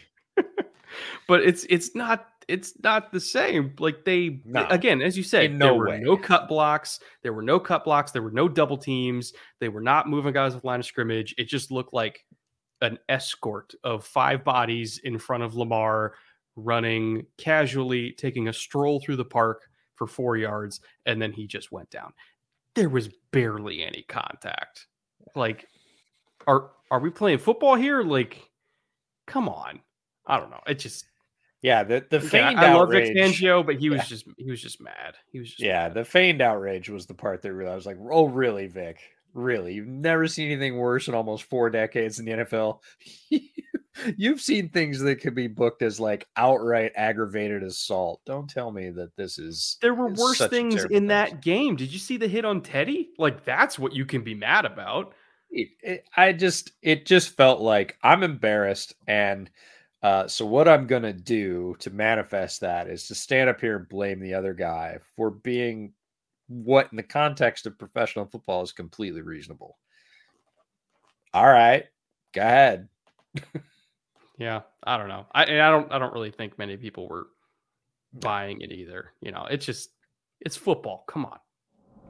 Today's episode is sponsored by Mack Weldon. Mack Weldon is a premium men's essentials brand that believes in smart designs and all of the high-quality fabrics that make up their daily wear system. The daily wear system is a selection of clothes that are all built to work together in any combination you want, whether it's their breathable t-shirts and polos, or their stylish button-ups and shirts, to, of course, underwear and beyond. Mack Weldon makes it easy for you to dress for work, leisure, or play with staples like their tailored Ace sweatshorts that pair well with their ultra-soft Pima tees, or if you're getting ready to start traveling again like I am, you can use their silver knit polo and radius shorts that are the perfect high-tech but also highly packable combo. And by the way, I have the Ace half zip and I've had it for well over a year now and I still wear it all the time. Could not recommend it enough. It's extremely comfortable and worth every single penny. So if you want to try anything from the Mack Weldon daily wear system, you can get 20% off your first order at mackweldon.com/bootleg, promo code bootleg. And again, that will give you 20% off your order. Once more, that is mackweldon.com/bootleg, promo code bootleg. Mack Weldon, radically efficient wardrobing. All right, let's get to 3 interesting now. These are 3 teams, games, coaches, players, whatever, that we just found fascinating for any given reason. And 3 interesting. Number 1 is Tom Brady's return to Foxborough. We could not go this entire show without talking about it at least a little bit. I'm sure you've heard about it ad nauseum, which is why we didn't put it in 3 up, because everybody's talked about that game. You don't need another recap of it. You probably watched it yourself. Pretty much everybody watched it. But what I found interesting about that game is we went into it thinking it was going to be an absolute stomp, and it wasn't. It was actually a very competitive game for the entire time. The Patriots defense, I thought, played out of their minds. The special teams, I thought, put on a good performance overall. And Mac Jones was steady Eddie. People criticized him for basically not throwing deep at all in this game. And I don't want to say being a check down Charlie, but it was very much I understand that they have some really talented defensive linemen. Once I hit that back step in my drop, ball's got to be out. And he got the ball out, to his credit, at one point completing 19 passes in a row, that's really impressive for any quarterback, let alone a rookie quarterback. So, people can talk shit about, not going deep and anything like that. But I think that was more of a necessity than just being hamstrung by the offense. Like, this is not to me the same as like Andy Dalton having a 4.2 yard average depth of target. It's not the same as, you know, Ben being completely incapable of throwing deep. We know Mac Jones can throw deep if he wants to. It's just the necessity of the game plan and the opponent he was playing. He couldn't. Like, he literally just had to sit there and third step, get the ball out, and he did. He was efficient. He kept them in the game. To be honest, if they went for it on 4th and 3, I think they very easily could have got it and made that last field goal a little bit easier, and they potentially could have won that game solely because of Mac Jones being efficient and just keeping the offense alive and moving. It was a surprisingly competitive and therefore entertaining game to me, and all the credit in the world for Mac Jones for being not the reason they lost. Mac was a revelation in this game, and it's not because he played an extraordinary football game. He didn't. But I love that we're sitting here comparing Mac Jones to guys like Andy Dalton. Andy Dalton's been in the league over a decade. Mac Jones is starting his 4th professional football game. And people are like, but he didn't take advantage of the hurt corners, and he didn't do what Andy Dalton would have done. I'm like, no shit. This guy's a rookie. He's in his 4th start versus the greatest quarterback of all time and a very aggressive defense. Yes, they had, you know, some corner depth problems. He played a really good, solid game. He played within the system. He wasn't the reason they lost. He didn't turn the ball over. He played within himself. He played an extremely steady, and therefore, given the circumstances, his 4th professional start against a very good team, a really good game. They're in the game at the very end, which is what you ask any professional quarterback to do. Nonetheless, one that started for less than a month in the NFL. In the rain, with all the drama surrounding Tom coming home, Mac Jones not at all swayed by that moment, plays within himself, plays quick, doesn't try to do too much, doesn't lose a game for him. That's a tremendous performance for a guy in his 4th professional start. And yes, he played at Alabama, and you can say what you want about them being professional. He is well prepared. Absolutely. He did great, right?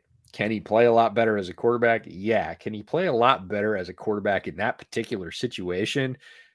No, he really can't, given that it's his 4th professional start. So, you know, I thought that was really interesting. Patriots defense, again, Bill Belichick is the best at defensive game planning. He, better than anybody, knows exactly what Tom can bring. They were, I would say, generally outmatched if you just kind of stack up Tampa's offensive talent and the Patriots defensive talent. And again, they played him to a draw. That's a really impressive coaching job. It's a really, you know, an effort performance by the defense to come through on all those assignments. Really, it turned out to be a worthwhile game to watch, and we didn't think it was going to be. You know, great thing. Tom gets to come away with the win. Again, fascinating, but man, I couldn't be higher on Mac Jones given all that he had to go through to deliver that performance. He's just going to get better. If he can handle that much smoke, like, that's about as much smoke as you can throw at somebody in their first month. And he was not flawless, but very, very solid. I just found the narrative interesting of like, well, why didn't he take advantage of their injured corners? You know, Richard Sherman's been on the couch for 6 months. Yeah, I get that, but he's not out there throwing a DK Metcalf and Tyler Lockett. Like, his number 1 receiver is Jacoby Myers. His best deep threat is, I guess, Nelson Aguilar. Like, who's he going deep with? Kendrick Bourne? It's not the same kind of receiver talent. I know they have hurt corners, but again, his best receiver in terms of stretching the field is probably Nelson Aguilar, who's above average, I would say, deep threat, but not like a game-breaking one where it's like, oh my God, if he's one-on-one, we have to take our shot. Like, he's not going to win every time, like, say, Prime Julio or DK when he's singled up and he's just going, or, Tyreek Hill. Like, it's not the same level of talent. So I'm fine with what they were doing. Yeah. Again, it's not comparable to Dalton and Ben because we know Matt can go deep. He was the most efficient deep ball passer in all of college football last year when he had actual wide receivers. He doesn't have a great receiving core. Even with all the money they've spent, he still doesn't have a great receiving core in New England. He has an okay one, but they're built for that. Being efficient, quick game, being really smart and kind of reading zone coverage and settling in between zones and just getting open and generating completions and moving the offense. That's what they do. You're talking about matriculating down the field. Exactly. No, and people treat it like it was a dome game under the lights. Like it was freaking pouring. Like it was soaking. The balls were soaked. The field was slick. Like lousiest conditions you can have besides probably blizzard to try and go deep. And people are like, yeah, rookie, whip it up.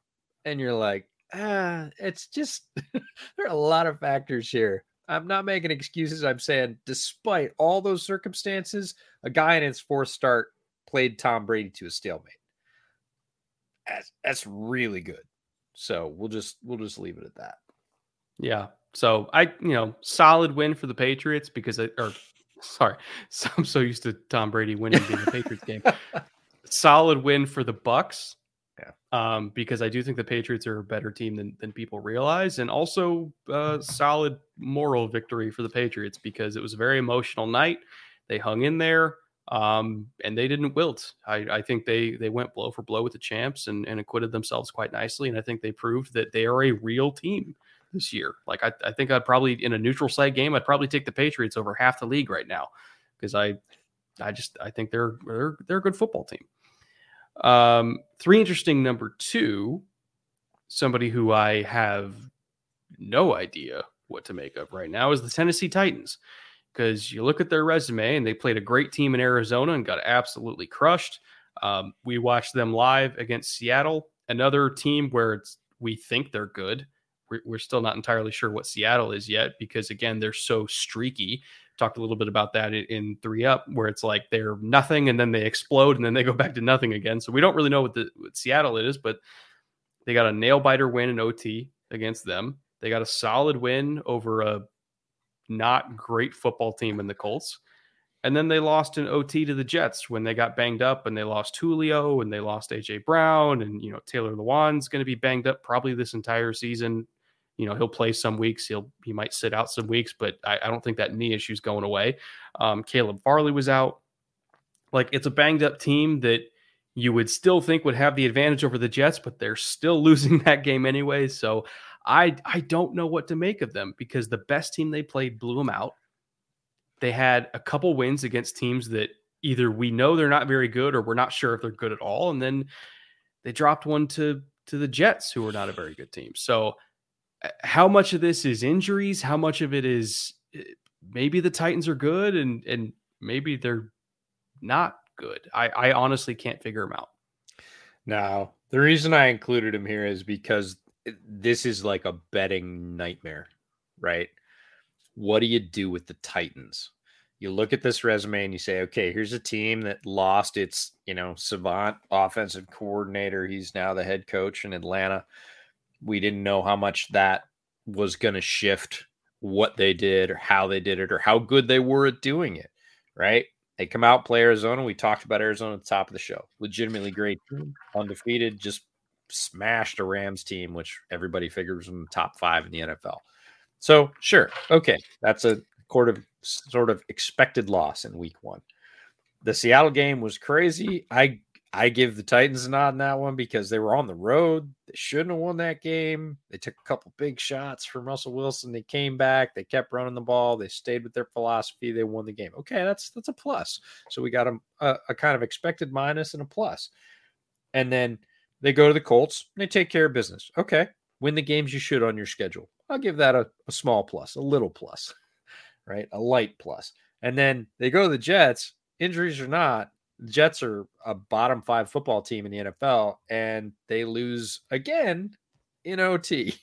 So right down the line, but the variance is incredibly small. And if you ask me next week, okay, week 5, I don't care. I don't even know at this point who the Titans are playing because I can't remember. Doesn't matter. You say, so what are you going to bet on the Titans? And my answer is I'm not going near the Titans because I have no idea who they are, what they're going to bring week to week.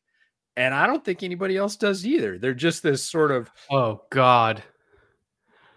Oh, God. You looked it up. They're playing the Jaguars. Trap game.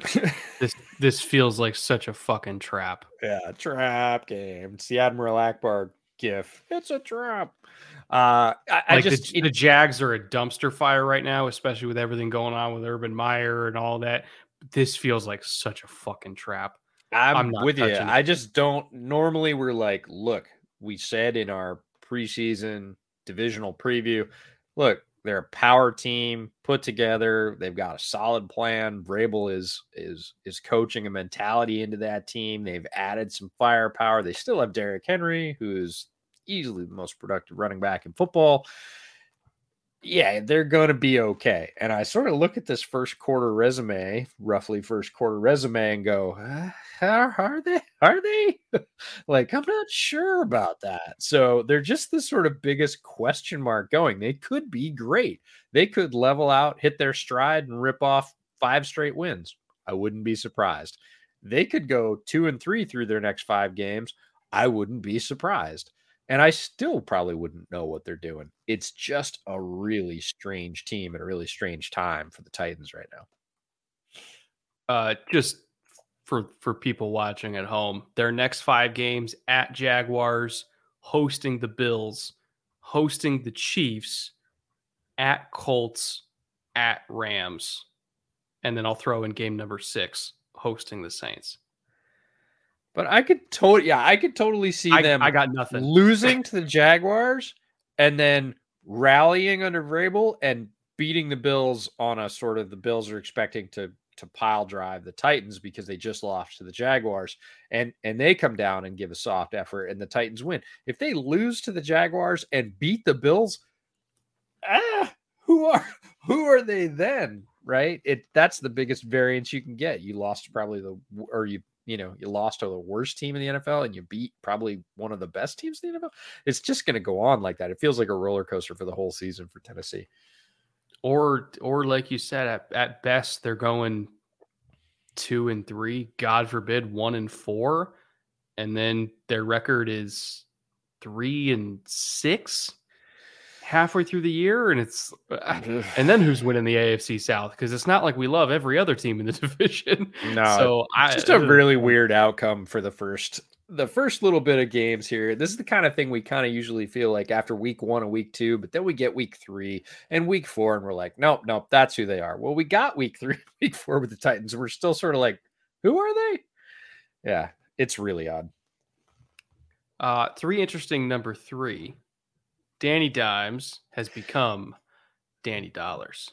Ooh. Because you look at some of the deep balls he was unloading there against the Saints. I will say this about Danathan Jones. He really throws a pretty deep ball. Always has. He's cut down on the turnovers this year so far. Did have the 1 interception yesterday, but I mean, by first couple of years standards of his career, I mean, that's positively improvement. But, throwing for 400 yards, again, stretching the field, hitting Saquon down the boundary, hit a great touchdown to John Ross. He looks a lot better this year. Again, I'm not saying he's completely above reproach. I'm not even saying he's a top 10 quarterback yet.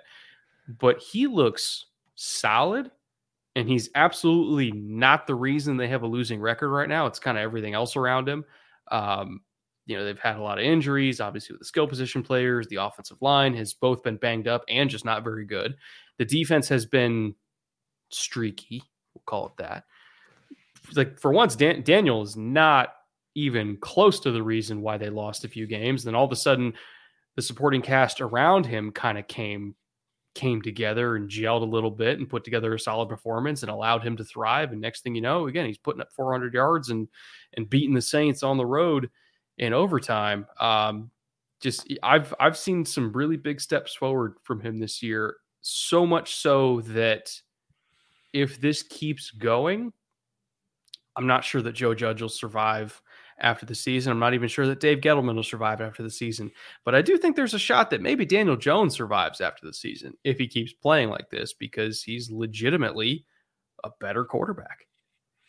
Yeah, this is the mea culpa category for all the crap we've given Danny. And we gave him plenty last year, and he deserved it. He was a turnover machine, and he was the reason that not necessarily that they lost, because it is a team game, but he was certainly one of the reasons they were inconsistent.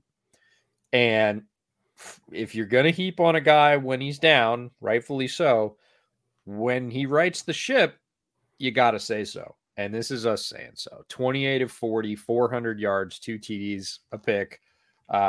But 402, I think, is a career high for him over a Saints team that is not one of the worst teams in the NFL. It does have a very talented secondary. And to your point, he has always, in my eyes, that has always been his strength. Give him protection, set him in the pocket, and let him unleash. And he's got an arm. He is a very good deep thrower. It's that, again, he didn't feel the rush. His ball security was terrible. He's putting it on the ground just about as often as he was throwing picks. Like, you give that guy a couple seconds in the pocket, somebody fast he can throw to. Saquon's healthy again. Again, that route down the boundary was super pretty, both before and after the catch. But he's powering this team right now, as much as, as far as they're going to go.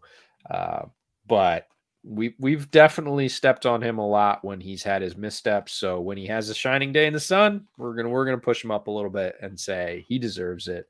The big recipient of his big day was free agent acquisition and big play lightning rod show favorite Kenny Golladay, 6 for 116 with a gaudy 19.3 yard average per reception. We talked about explosive plays. That's 20 yards a pop. You threw it to him 6 times. Probably going to win the football game. So good for Danny. It's nice to see talented players play well. He's done it more often than not this season, but yesterday or Sunday, yesterday, not used to recording on Monday. Yesterday was his high point, over 400 yards and looking good doing it. So. Also, the Giants as a whole, people forget, are like 3 plays away from being 3-1. Like, it's not a bad team. If they don't jump off sides against Washington, they probably win that game in my eyes. Falcons, it was a 3-point game, very easily winnable game. Yeah, they get blown out by the Broncos. But again, other than that, I mean, you could be looking at a 3-1 football team here that's, challenging Dallas for division leads. So I think this week's game, which ironically is against Dallas, is going to be a very interesting litmus test, because as great as the Cowboys have looked, you can never predict anything in the NFC East, regardless of how good or bad each team is. They always play each other close. And again, this Giants team is not as bad as their record looks. They've got talent. If Danny gets on a roll here, they could pull this one off. I would still bet on the Cowboys to win, but I'm not like all the way in because of how much better the Giants have looked in their record. It's really, really fascinating game. Yeah, I'm really wary of Daniel Jones heading into face a red hot Trayvon Diggs. Like, and if there's a guy we just need to talk about, regardless of category, like, Trayvon Diggs deserves a little airtime. He's a guy that has exceeded even my loftiest expectations for his ceiling, and I never thought he was going to be bad. I thought he was going to be a solid, an average to solid corner, and there were much higher grades on him coming out, but I was not one of them. I thought he was going to be a good football player. He's so far past good football player and anything I thought he could have ascended to in his second season, and it's happened. Like, it's happening so fast. He was pretty average last year. He had some flashes, but he really looked like he was learning into being a rookie. He looks like an entirely different player this year and better than he ever looked in college. And that was one of the scouting reports on him, is that he might be a better pro player than college player. That does happen. That's not an uncommon report you hear on guys coming out some people thought he had that kind of hidden potential that he hadn't displayed in college. Oh boy. He's playing corner as well as he's a top 5 corner in the league right now. He's up there with Jalen Johnson and all the guys that are just, you don't want to throw at him right now. So that's going to be a tricky day for somebody that's had questionable decision-making issues in the past. Like if he tries him, Danny might have a much rougher day. I could very easily make an argument that he is the front runner for Defensive Player of the Year right now. He's right there. It's not just the turnovers. It's the fact that it's just hard to throw against. Like he's not getting tipped balls. He's not lucking into stuff. It's not like, oh, we're just playing zone and I float under the ball when it's thrown deep. Like he's playing man coverage and breaking on the ball and picking it off. He's doing shit that not a lot of corners in the league are capable of doing. And right now he is the front runner for Defensive Player of the Year. And I'll tell you what, a year ago, if you told me that was a sentence going to be coming out of my mouth, I would have said, you're crazy. Yeah. Because he had a bunch of PBUs last year. He had some picks. But it seems like every big play he had, he would give up a big play. Well, he cut out the giving up the big plays this year. And now he's just making plays. And so he's playing better, like you said. It's just more consistent. It's not the consistency between variants. Like, yeah, he eliminated the bad plays, but he also took this and pushed it up on a week-to-week level. He's playing out of his mind right now. He's so good. And that's what's really surprising to me is he that's a 2-part thing where you're okay. We need to get you sort of more midline consistent, but we're going to take your midline and jack it up like 7 notches. And you're just going to play that way every week. You don't see that kind of leap. People talk about that sophomore jump or, guys really taking the next step. Like that's a leap. Like that's a gigantic leap from where he was last year, both in skill and consistency. And it's rare to see it happen that quickly. And it's all clicking for him right now. He's playing such good football.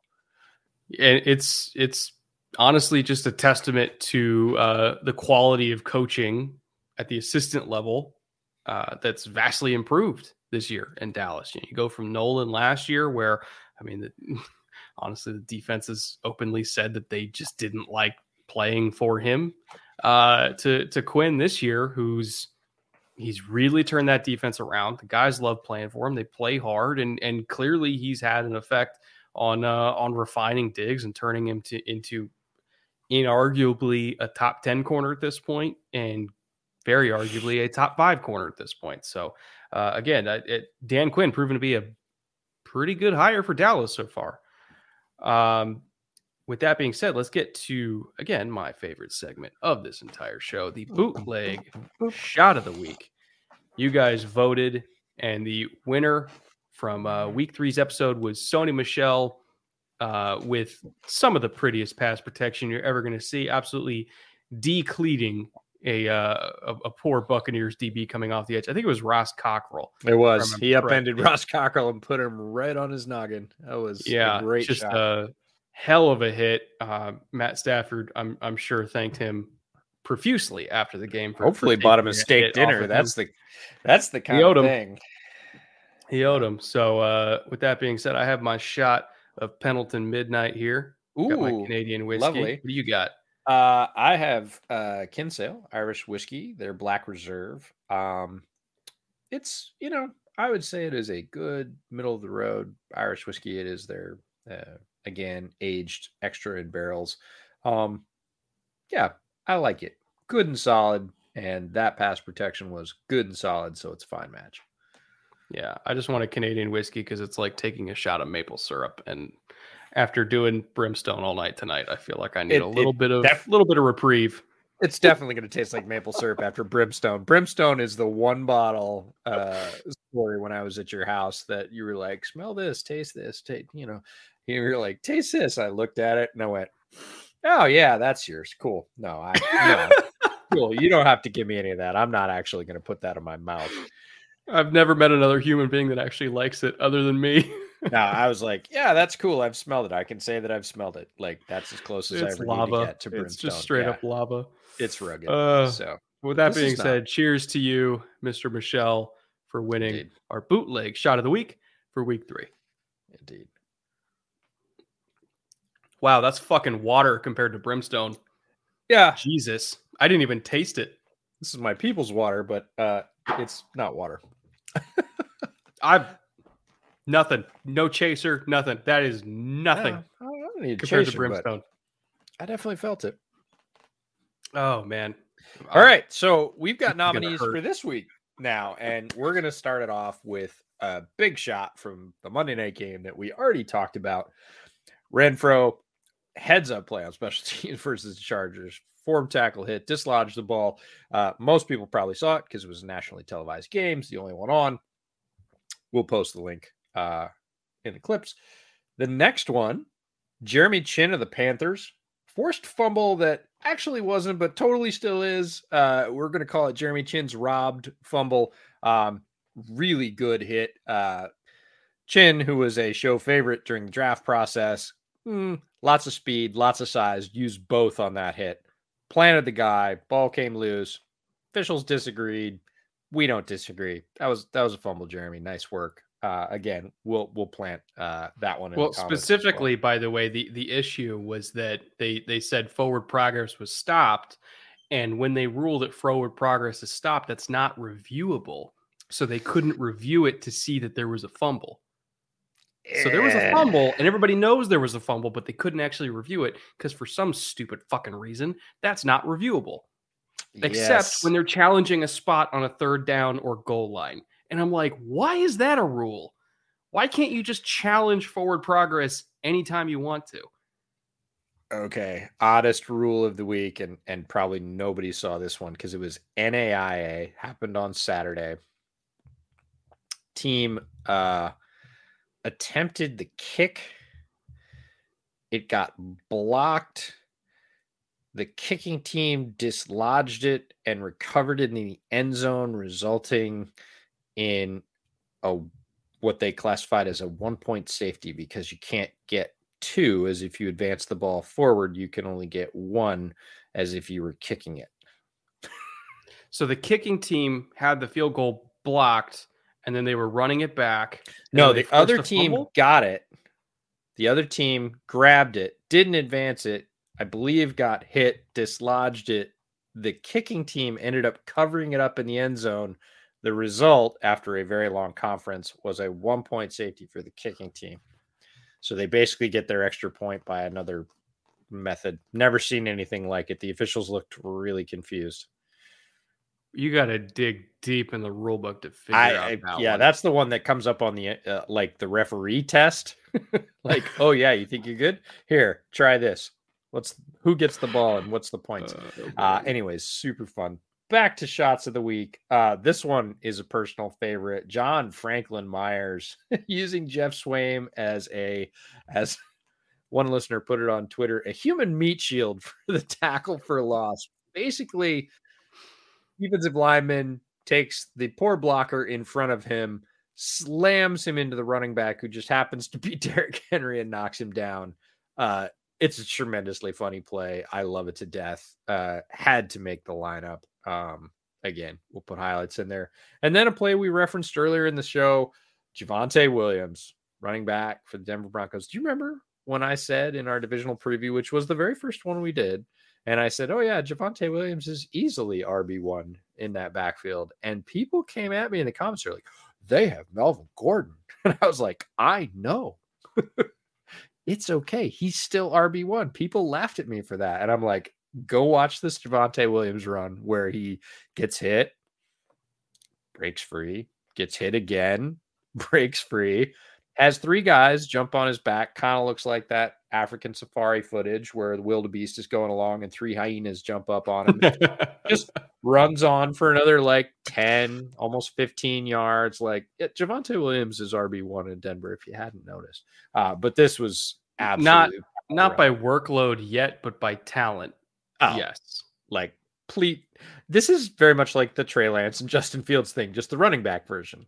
Like, get him on the field, folks. You know the returns are going to be really good. He's awesome in pass pro as well. Not surprising, given how physical he is running. He is stacking guys up in pass pro, which is typically the gate that rookie running backs struggle getting over to get playing time, because you don't want to get your quarterback killed. And if you're not good in pass pro, you're not going to earn playing time. Javonte Williams is really strong in pass pro, and he can deliver runs like this. Now, Broncos might have some other issues. Maybe he doesn't receive as well as they think he should, whatever. Like, he's a very talented runner. He's not going to get your quarterback killed. Get him on the field, please. So those are the big, not to interrupt, but as of this week, the carry split with Gordon and Williams was almost even. 9 carries for Gordon, 7 for Williams. So it's tightening. The workload is tightening. Just need to take those sliders and shift them a little bit the other way. I'm not saying he should get all the carries. Melvin Gordon's been running very well in his own right. Is a talented runner. He's not Javonte Williams. He should still be getting carries and quite a few. I wouldn't be happy if you, like I said, you just switch that where it was 9 for Williams and 7 for Gordon. I think as he gets more opportunities, he feels like one of those guys that's going to be productive. And look, with young running backs, that's when you use them, right? It's not later on in their lifetimes. You run that tread off the tires when they're fresh. So get them out there. Don't waste that time. But we have 4 nominees this week. We've got Renfrow, Jeremy Chin, John Franklin Myers, and Javonte Williams. So go ahead, put the votes in. We'll tally them up next week. We'll drink a shot in somebody's honor, and we'll have 4 or 5 more for you next week as well. There are always a plethora of fun hits, and we love to hear from you. I ended up putting the notification out a little bit late on Twitter, but you all came through. We got like 8 or 9 nominations. Honorable mention to Alec Ogletree's perfect hip toss of the Detroit fullback. I was wondering if you were going to bring that up after the play. So we really can't put that one in. It looked very much like Khalil Mack, but Khalil Mack did it to Tristan Wirfs last year, which is a whole different classification of a thing. But Alec Ogletree perfectly executed hip toss to the Detroit fullback, that one goes back a little bit. The fullback and he had some words on an earlier block, and he came at Ogletree a little bit late in the play, and Ogletree absolutely just flipped him over like a turtle. So good times. You can go check that out, but not an official nominee. Ogletree's been in the league long enough where he now has not the old man strength, but the middle-aged man strength. He's still got a couple years where he gets the old man strength. Oh man, I would take a nice career at this point. Yeah, no, good times. Week 5 watch list. These are the 4 games. We could not just choose 3 this week. These are the 4 games that we're really excited to watch for various reasons. Rams Seahawks kind of speaks for itself. 2 teams that we are desperately trying to figure out, especially the Seahawks.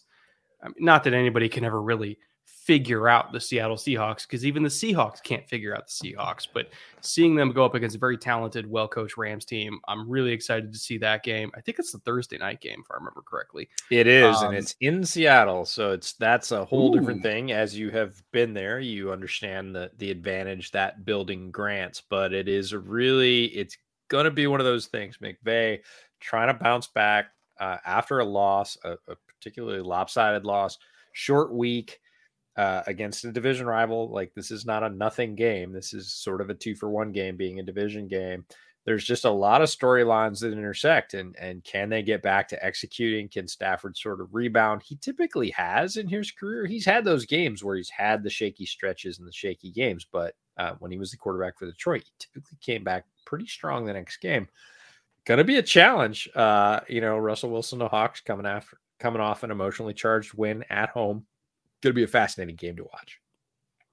We also got Buffalo, Kansas City in a rematch of the AFC Championship from last year. 2 excellent teams in the AFC. Buffalo's on a roll. Kansas City just put up a 40-burger. Pretty big difference from, I would say, the last time these shots already getting to me. Holy shit. Last time these 2 teams met. Only a few minutes left, Brett, in the podcast. You can make it. I got you. You can totally make it. The Bills' defense is playing absolutely out of their mind. 2 shutouts in the last 3 weeks. They are just phenomenal at really every level. The Milano hamstring injury, I have not looked for an update since he left the game when I got the notification for it. yesterday. I've not looked for an update on how serious that is, but if he's not playing, that is a serious loss for this Bills defense, because he is probably one of their best weapons against RPOs because of how damn good he is at staying in that slant window, but still being able to get in the run fit because he's really, really quick. So that could be a pretty big loss for them. We'll see. Again, I'll monitor the injury reports, but Bills Chiefs should be a great game and probably a playoff preview of some type. 49ers Cardinals. Again, Trey Lance, ideally, this will be his first start. So I definitely want to watch that, especially if he's getting practice reps all week long and they're putting in a game plan, quote unquote, that actually built a game plan for him. Yeah, go fucking figure. The Cardinals are also, 4-0. Can you tell I've been drinking 106 proof whiskey all night, EJ? The Cardinals are also doing, 4-0. They're absolutely a buzzsaw right now. So that should be a fun game to watch. And then Browns Chargers, two extremely fascinating AFC teams. The Chargers are on a roll. They have, at least from what we saw this week, they can win in more than just one way. They don't have to just win with Justin Herbert's arm. They can play defense. They can run the ball. And the Browns, again, they can play defense. They can run the ball, or they can air it out with Baker Mayfield and Odell and all their weapons and everything like that. So two very well coached teams, two very talented teams going at it. Really, the four matchups that we're highlighting here all very easily could be playoff previews. And so I'm super psyched for this week 5 slate. Yeah, Browns Chargers is going to be particularly fascinating because the Browns defense is playing crazy great. Not any surprise to us. Loaded with athletes. Greedy Williams got a pick last week. Myles Garrett is playing tremendous football.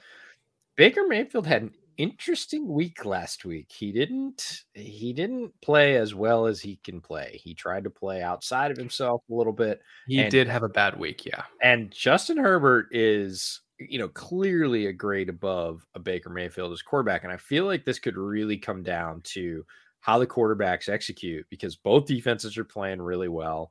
The Browns have a ton of other offensive weapons. And it really comes down to the signal caller, the trigger puller, whatever you want to say. And if Herbert plays a solid game or even plays as well as he did against the Raiders, and Mayfield doesn't really rebound or sort of play within himself, just lean on the running game, which has been very good in Cleveland, like that could be the difference in this game. Also said, if Baker rebounds and goes off, which we've seen him do, he's streaky a little bit in that way, a little bit less consistent, I'll say, than Herbert. Just a fascinating wild card to figure out how Mayfield's going to play. We're going to assume Herbert's going to play at a pretty high level. He's been doing that regularly. Both defenses are great. Going to be a really cool tilt of two AFC teams from, different divisions that both have postseason aspirations for sure. Before we get out of here, EJ, I know you've got Bears Over Beers coming up. I also want to plug a film room that I have coming out later this week. It's part 2 for the Panthers defense, which has now turned into basically, holy shit, the Cowboys ran all over the Panthers and here's how they did it. Spoiler alert. Furiously scribbling out your notes. Damn it. Okay, here's the thing. People are like, Brett, it's your fault. You cursed the Panthers. Yes, you're correct. But in my defense, how my curse worked this week, it manifested itself through Phil Snow and made him put in a completely bullshit game plan that I have zero explanation for, zero rational explanation for. They did stuff that they had not done the entire season. They're playing a whole bunch of, under fronts where they lived in over fronts before. They're playing nickel into 12 and 13 personnel. They gave up 100 yards on 9 carries when they played nickel into 12 and 13. They're playing, when they're playing base into 13, they're not boxing the front with their outside linebackers. So they're making corners take on pulling guards, and they're ripping off like 20-yard runs on counter. And they didn't adjust to that the entire game. It was a terrible game plan. So yes, it was my fault, but also it wasn't my fault. And I'll explain that in the film room later this week. Well, that's good. I can't wait to hear it because the shift from base to nickel against power fronts for Rums was like, all right. Like, I'm not sure I would have done that, but then again, I'm not a defensive coordinator. It didn't seem to work very well because the second coming of Ezekiel Elliott was evidenced on Sunday. But Bears Over Beers coming up this week. Again, Bears Over Beers is a preview show we do every week over on Windy City Gridiron for the Bears' upcoming opponent. And this week they are playing the Raiders. So we got a friend of the Bootleg Show. Ted Wen is going to show up on Bears Over Beers, which is fantastic. He's agreed to come and preview the Raiders. Nobody better to preview the Raiders. We're super excited to have him. So that show will come out Friday morning. Is also going to be on YouTube. We're doing YouTube this year, which is new for them. Also launched the Bears Over Beers Patreon this week to follow up on the Bootleg Patreon. It's been a big week. So go check it out if you're a Bears fan or a Raiders fan, because Ted's fantastic. You already know that. He's been on Bootleg, but friend of both shows now, which is fun to say. Always great to talk to Ted, one of the best X's and O's guys on Twitter, period. And then we've got a couple of special folks to thank at the end of this Bootleg show that we have not had to do before. And we have executive producers now. So we're going to extend our deepest thanks to our executive producers for Bootleg Football. Murat Khan-Ig, I'm really sorry if I butchered your name. I promise I'll get it right next week. And Konstantin Hausler. So couldn't do it without you. Really appreciate your support. It means a ton to both of us. And with that, we will see you next week. Yes. Again, thank you to Murat. Thank you to Constantine. Again, they're two of our newest patrons who are on the highest tier, so they got executive producer credit. I was shocked that they did that, so I want to also give a personal shout out to you guys. Again, thank you so much. Hope you guys enjoyed the show that you guys are helping to make possible every single week. Ideally, this is going to come out Wednesday. I'm assuming this is coming out Wednesday. We're recording it. What is it? After midnight on Monday night. So yeah, it's kind of Tuesday morning now. Yeah, it's kind of Tuesday morning now. It's like 3:30 a.m. Eastern time. So yeah, it's Tuesday morning, whatever. But so it'll be out Wednesday morning, ideally. But until next Wednesday, when we're going to have next episode out, we hope you guys are having a good week of football. Hope you enjoy Thursday Night Football. Shoot any questions you have our way for this weekend's slate. And we love you all. See you next week. Later. Cheers.